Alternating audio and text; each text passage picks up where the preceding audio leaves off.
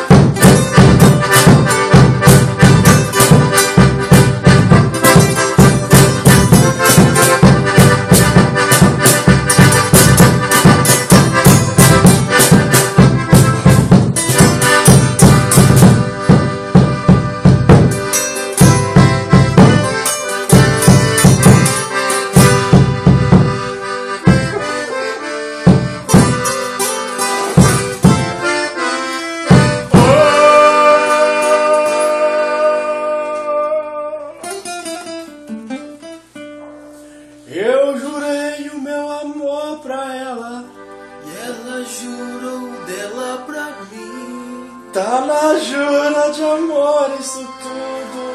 Nós juramos, aí sim.